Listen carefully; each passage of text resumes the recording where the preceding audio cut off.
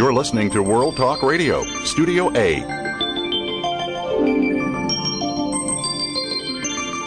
Never give up, never give in. The ones who will work are the ones who will win. Create the impossible, answer the call. Go for your everything, give it your all. Be the star you are, the star you are. Be the star you are, you are the star. An adventure of the Norsemen with Axe of Iron, the Settlers. Be the Star You Are, the book. And everyone has a story to tell, all coming up with Cynthia Bryan and Heather Brittany on Star Style. Be the Star You Are. Stay tuned. Hold up your head, look for the signs, you'll find all you... Did you know that teens with low self-esteem who feel they don't fit in are more vulnerable to peer pressure, more likely to have depressive reactions, eating disorders, higher rates of alcohol and drug abuse, criminal involvement, suicide attempts, and be involved with risky behaviors? You can help make a difference by sponsoring this radio program, Be the Star You Are. Be the Star You Are promotes positive role models, positive media, and donates positive books to increase literacy. Call 877-944-STAR, S-T-A-R, for more information or visit our website at BeTheStarYouAre.org. Also, you can make a PayPal donation at www.BeTheStarYouAre.org. Thank you for helping our youth succeed.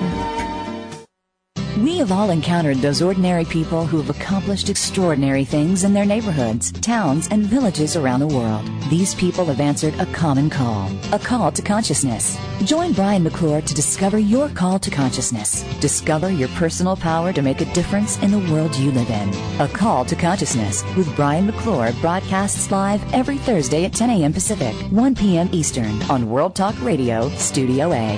Tune in and begin to make a difference. Listen. The world is talking. World Talk Radio, Studio A.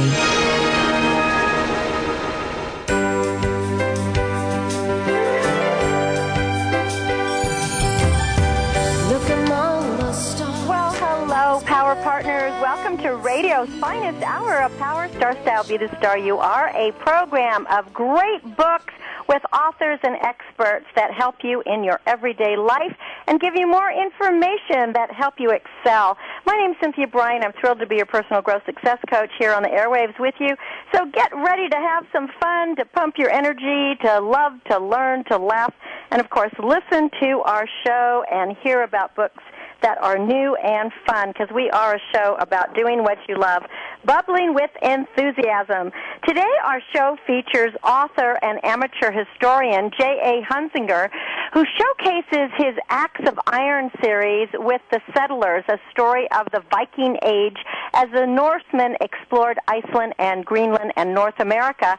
Following that, Heather Brittany and I will be discussing gifts from Be the Star You Are book, and in segment 3 we'll be talking about the importance of storytelling and how to write your stories and your memoir. Well, over 1,000 years ago, a flotilla of ships set sail from the North countries to found a land that they called Vinland. J.A. Hunsinger has had a lifelong interest in his Viking and Norse ancestry, and he has based his books on archaeological and Norse artifacts that have been found on this continent, and they're portrayed in his tale of the settlers. What's interesting, I find, is that these settlers were here long before Christopher Columbus. The book that we're going to be talking about today is Axe of Iron, The Settlers. Welcome, Jerry, to Be the Star You Are. Hi, Cynthia. How are you? I am great. Well, what a very, very fascinating book that you've written, that's fiction but based on history. And what I found so interesting to start with, Jerry, is that there really aren't a lot of artifacts or any written history that you have to go on. So you're really having to dig deep, as we say, to come up with how Eric the Red came, to Iceland or Greenland back in the 900s, over 1,000 years ago, and how so many thousands, maybe 4,000 or 5,000 settlers came over in the next few years, the next 300-400 years. Yes, that's correct. And my series of books fill a historical gap. We know practically nothing about the Norse Greenland settlements because they wrote nothing down. It's all conjecture, really, from the sagas written 200 and 300 years after the fact. So I've just spun a tale of what I think happened because the people disappeared, totally disappeared. Well, and you talk about it, this whole disappearance is something that I want to talk about more in the show because a question that comes up all the time when you discuss the Norsemen and their settlements and this whole axe of iron theory is, was it climate change? Was it global warming? Or was it the Ice Age? What was it that really had them disappear? Or did they just assimilate with the indigenous people that were already here? Well, in order to talk about that, Cynthia, I have to mention that the Viking Age began about 793 when they attacked Lindisfarne, Scotland, in the UK, and that what allowed them to do that was what we now call the medieval warm period. That opened up the northern waters much earlier than normal, and a population explosion occurred in Scandinavia for some reason, and they ventured out, and that's what started the Viking Age, and it also allowed them to explore the western Atlantic Ocean, settling Iceland, and later Greenland. You wrote in your book about Greenland, because when you think of the name Greenland, it sounds like it's going to be a very green land, right?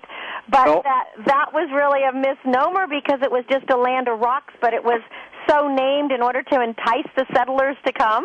Yes, that's absolutely correct. It's believed that Eric went back, he and his son Leif went back in 986 and gathered settlers, 25 ships of them, 500 people, and they set sail for Greenland. And he called it that, as you mentioned, to entice them to come with him.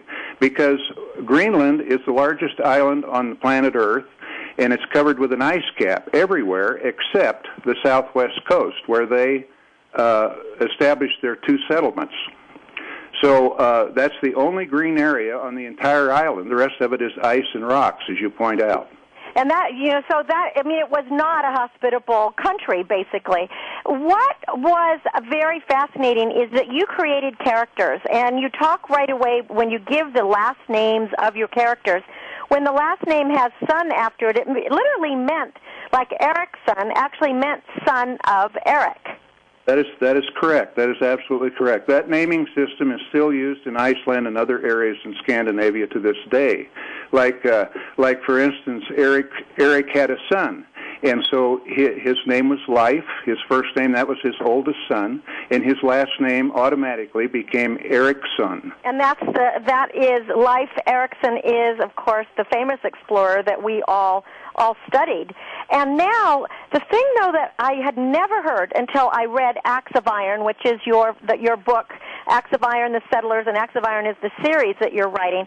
I had never heard, though, that they were here before Christopher Columbus. And that, to me, is really, really enticing and was very, very interesting because there have been some archaeological things that have that point to that they came down through North America, through Canada, and actually might have migrated and, inhabited with the indigenous people that were here. Yes. Leif Erikson is believed to have come down here, that is to say North America, somewhere between 997 and 1002, and he landed somewhere on Newfoundland. Now, the only Norse settlement that has been found in North America was found on the northeastern coast, the northeastern tip of Newfoundland Island, in 1962 by Helgi and Annie Stina Ingstad of Norway. And they excavated that site. They refer to it as Leifsbuder, which means life's booths or life's shelters. They excavated that site from 1962 to 1968, and they found 8 buildings and many, many Norse artifacts. And it has been positively identified as a Norse site in North America, 500 years before Columbus was even born. See, that is amazing. I mean, and that hasn't been in the history books, so we really have to rewrite some of the history to actually give credit to the Norsemen and the Vikings for actually settling North America. Yes, now, getting to your book, you have created a story, a fictional story based on facts that you already know and the archaeological digs and things that you have gone through. But what I found really, I guess heart-grabbing would be the word, is how fierce these people were. And their justice system was fast and ferocious. When there was you have a scene in here where there is a rape of the Native American tribes of 2 young girls, and when it is brought to the Norsemen, the chief's attention, they immediately, those 2 men are sentenced and killed right there. That's right. The leader that you refer to is Halfdan Ingolfsson. He was their leader, and he had a choice, Cynthia. He had to show these natives, we call them Indians now, but they're prehistorical Naskapi, the prehistorical ancestors of the Cree Indians, and he gave one of those rapists to them for their justice, and he killed the other one right in front of them. And yes, they were very violent people. They lived in a violent time. The Middle Ages. I was really the other part that I thought that I actually liked that justice right away, because what was said between the Norsemen is if we don't show the natives that we take care of these problems now, we're going to have more problems. Because actually your characters, when they set out on their voyage, they knew that that voyages before had been doomed because the traders had been not fair with the native people, and they had traded with them not properly, or they had pillaged their villages or killed people indiscriminately. So this group of explorers, you had them decide from the onset that they were going to try to somehow live amicably because they knew their survival depended upon it. Yes, that's absolutely right. The reason that I have the story beginning in the year 1008 is because sometime between 1000 and 104, somewhere in that period, a man named, an Icelander named Thorfinn Karlsefni came to North America and settled somewhere in North America. We don't know where. And there were 2 settlements. One was called Hop, and the other one was called Stromfjord. And a son was born to him and his wife here in North America, and they called him Snorri. These are documented facts as far as we know them through the sagas, if you want to believe the sagas. And the reason that settlement attempt failed is because of the way he treated the prehistorical ancestors of the Indians. They killed them, they cheated them in trade, and everything else. So Halfdan, when he and his people came down from Greenland in 1008, he had already told all of them that was not going to happen this time. Now, this is a fictional account. I'm talking about my book. Right, and the name of the book is Acts of Iron, The Settlers. The author is J.A. Hunsinger, Hunsinger. I just want to give that out right up front here. No T in the word. But the thing about it is that there were very few women, so the lack of women seemed to cause some problems there with the men, obviously. And you have another scene in your book with I don't know if I'm pronouncing this right, Jerry, the Einvigi, that's that duel to the death? Yes, that's very good. It's Einvigi. Einvigi, okay. Well, that was absolutely a brutal occasion. However, it was all about honor. Yes, it was. It was all about honor. They fought for the honor and the possession of a woman, and they violated a basic law among their people. And you know the result. I won't divulge that. I don't want to give the story away. That's why we're talking a bit in generalities. Now, what about the thralls, which were the slaves? This is also, I hadn't ever thought of the Norse people having slaves, but this was also part of their culture, and they brought them to the New World. Every society in mankind's history has kept slaves, Cynthia. All you have to do is read history to find that out. Every single society. And in this society, they called them thralls. And where were they from? They were from all over, wherever they fought, wherever the Vikings fought. A lot of them were Celts.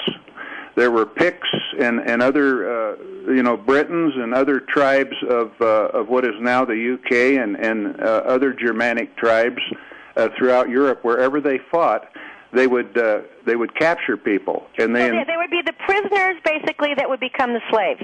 That is correct. Okay. And because, again, Halfdan and your crew in your book talk about how they didn't really think of them as how difficult their lives were and about setting them free. Of course not, but that issue does come up. Halfdan's lieutenant in the book, Gudbjartur Einarsson, if you'll recall him, he's a major character in this. He's a central character. Well, he does not keep slaves because his father had been a slave. Yeah, his father had been a slave, so he had in deference to his father, he never kept slaves, and he didn't approve of slavery. So, and I bring that out in the book. And I really liked that, Jerry, because what was interesting is that he said to Halfdan that he'd never really spoken about it. Nobody knew that from his past, but because Halfdan brought it up, he said that, have you ever thought about how they feel? And then that's when Halfdan felt that was interesting, maybe we should be letting them be free, let them gain their freedom.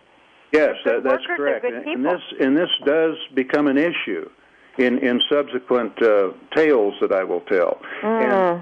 And so they have to solve this, just like every society has to solve it. As your life changes, as your environment changes, then you must alter your behavior, and that happens in this case.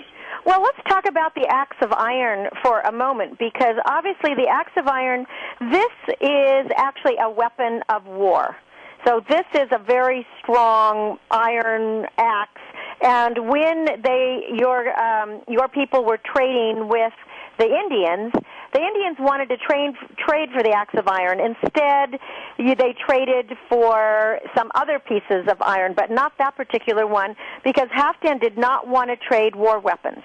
Yeah, that's correct. The axe that you refer to happens to be my trademark. My trademark is axe of iron. And that particular axe is a Norse battle axe. And as you say, it's a war weapon, which it is. It wasn't used for felling trees. It was used for killing, for fighting. And it was very good at that. They were very good with that axe. They were horrendous. Brutal is it was like one slice and that's it. Yeah, that's it. That's absolutely it. But you're correct in saying that Halfdan did not want to trade weapons to the Indians. Tools, yes, but not weapons.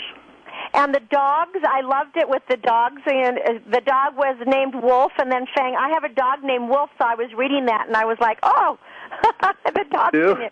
But the fact that the dogs that they traded became what became very famous for Norse people. These dogs became their work dogs. Absolutely. Now that is fictitious, Cynthia. I invented that. But the dog that I refer to is the Malamute, that the Inuit and the other Indians of the Arctic, the other natives of the Arctic, developed. They developed that dog, the Husky and the Malamute. Right. And that's what I have. I've had a Malamute. So they are great dogs. I was glad to see that. Now, the food was plentiful there at the time. So what do you think with the climate change? It got colder, the Ice Age, that after the Middle Age warmed, then it got colder. Is that what you feel happened, or nobody really knows? Yes. Several people feel that's what happened. I believe that's the main causal factor for the demise of the North Greenland settlements. They were on their way out, I believe, from about the early part of the 1300s to the end of the settlement in about the mid-1400s, but the weather speeded that up. The medieval warm period ended in about 1200, and the mini ice age began. The mini ice age ran from around 1200 through 1700, and it got so cold in northern Europe that the harbors, many of them in the far north, stayed frozen all summer. They never did the ice. So they completely got locked in. Well, let's give out your website. There'll be more books to come. We'll have to get you back on. The name of the book is Axe of Iron, The Settlers, J.A. Hunzinger, and the website is www.vinlandpublishing.com. Is that correct, Jerry? That's it, Cynthia. VinlandPublishing.com. Wonderful book. I look forward to the next installment. You have me on the edge of my seat. Thanks for being a guest, Jerry, on Be the Star You Are. Axe of Iron. Go to VinlandPublishing.com. It's a great story. You'll learn about the Norsemen. Back in a minute, Heather Brittany will be here. We're talking Be the Star You Are. Stay with us.